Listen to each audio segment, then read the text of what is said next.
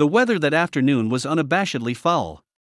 The sky was heavy with clouds, the dark gray wetness oozing into everything until nothing was dry.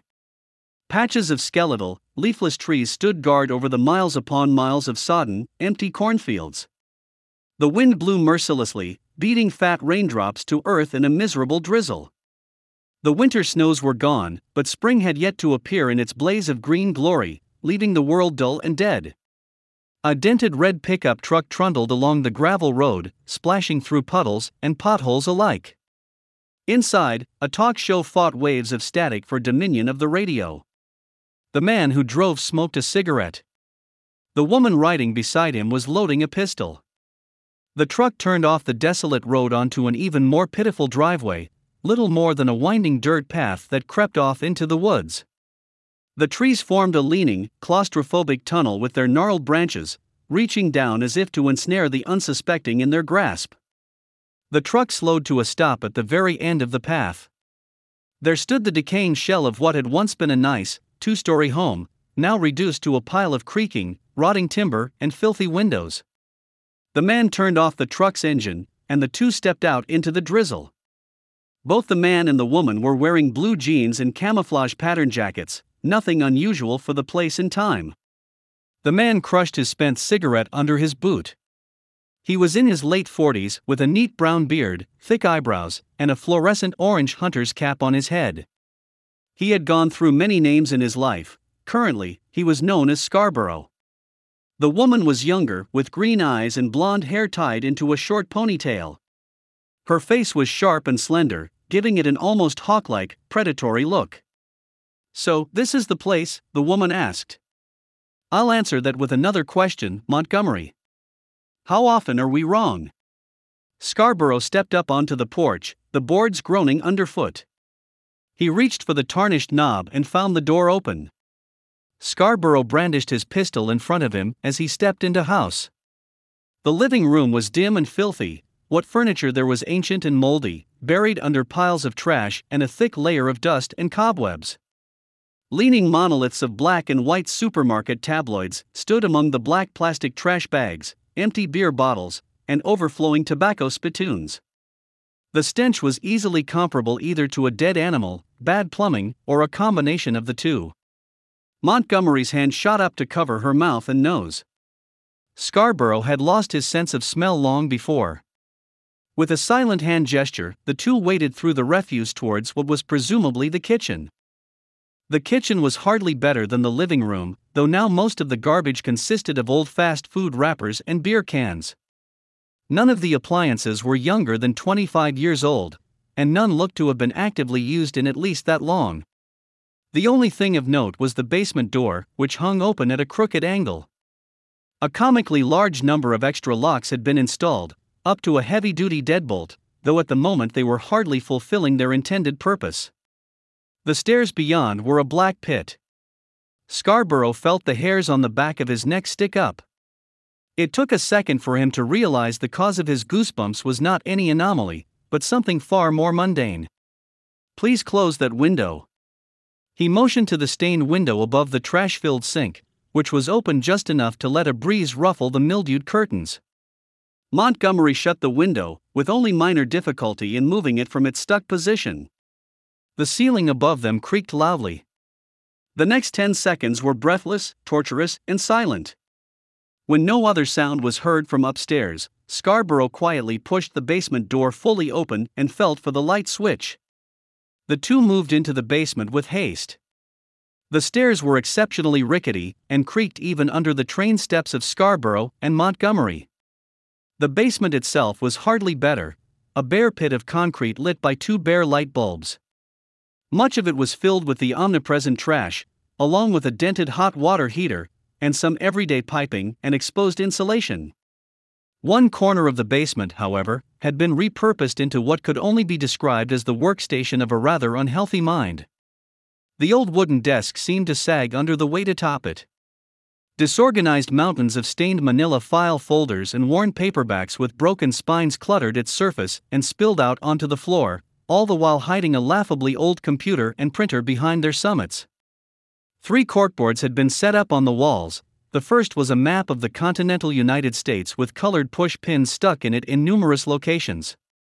From the condition of the map, there had been many removed and repositioned pins over the course of at least a decade.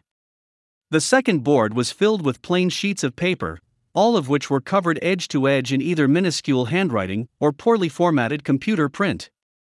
The third board was the most notable, filled with tacked-up photographs and sketches. Most of the photos looked as if they belonged in the tabloids sitting upstairs, blurry, unfocused images of ghosts and UFOs and Big Feet, schematics for free energy machines and hidden government facilities. Some others were not as easily glanced over, the severed head with a scaly arm sprouting from its mouth. A hazy shot of a massive creature with matted red fur, holding a crushed car over its head. A beached whale, its stomach burst open to reveal a mass of bloated bodies that had begun to crawl across the sand. A man offering a box of chocolates, his face blacked out, and a dozen screaming mouths in the background. A blank white room labeled only as nothing. "Busy fella," Montgomery said, picking up a file folder and flipping through the magazine clippings inside. "How much do you think is legit?" "Outside of what Command verified, I can't say. Most looks to be garbage, but there might be a few bits worth looking into.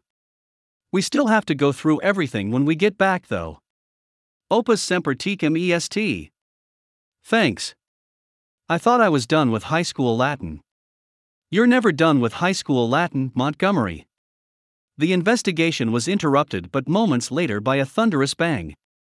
Scarborough and Montgomery dived to the side, just avoiding the spray of buckshot. At the top of the stairs stood an overweight, disheveled man, wearing a stained undershirt and ragged pajama pants. His wild hair was a sharp gray, and he held a smoking 9-gauge shotgun in his hands. "Ha! You think you could break into my house and walk away with my property?" The man stepped down the stairs, reloading the shotgun. "You can't get past me that easily. Now, I'm going to give you 3 to get the hell out of my house." He was answered by a bullet tearing through his right shin. The man tumbled down the rest of the stairs, landing flat on his back at the bottom with a thud. Scarborough holstered his pistol and walked over to the gasping, wounded man. "You little shits," the old man screamed. "I'll have you in chains for this." "Mr. Malone, you are being extremely unprofessional," Scarborough said, showing neither excitement nor anger. "I am aware you've had to make some drastic changes in the past, but I would think a man such as you would hold himself in a more reasonable manner than this." Malone's eyes grew wider, were it possible. The fear behind them was clear and potent. "You're not getting it, you're not getting all my research. That's secondary to our purpose here, Mr. Malone. We are primarily concerned with the simple fact that you're sticking your nose into places it doesn't belong, and given your previous connections, that does not bode well with us. You won't get me to talk. I won't talk. Mr. Malone, we did not come here to listen to you.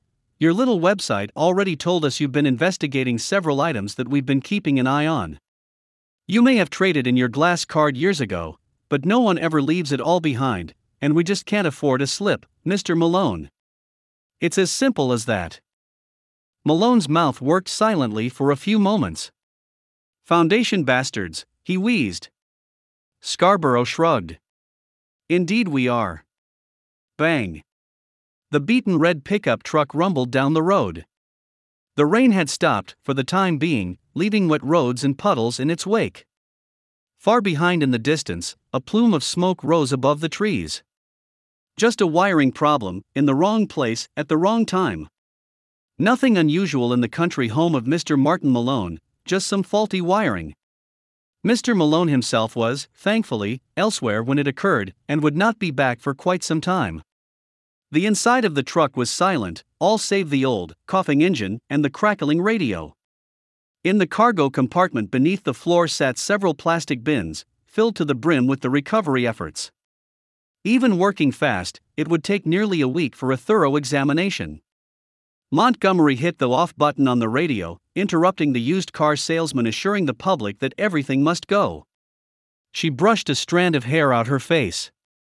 "Well, that went about as well as expected." "That it did, Montgomery, that it did. The sight's down, the hole's plugged, the body's hid, and it looks like there was quite a bit he was keeping for himself. All in all, a job well done. I almost feel sorry for the guy, you know? He went from being a full member of Marshall, Carter, and Dark to some nutty backwoods hick. He couldn't take the heat, so he left the kitchen. A smart move on his part, though it didn't do him much good in the end. Teen memoria, Malone, morts hominum causam scientiae, et cautelam omni progredi seep servient. Montgomery shook her head and smiled. Now you're just being pretentious.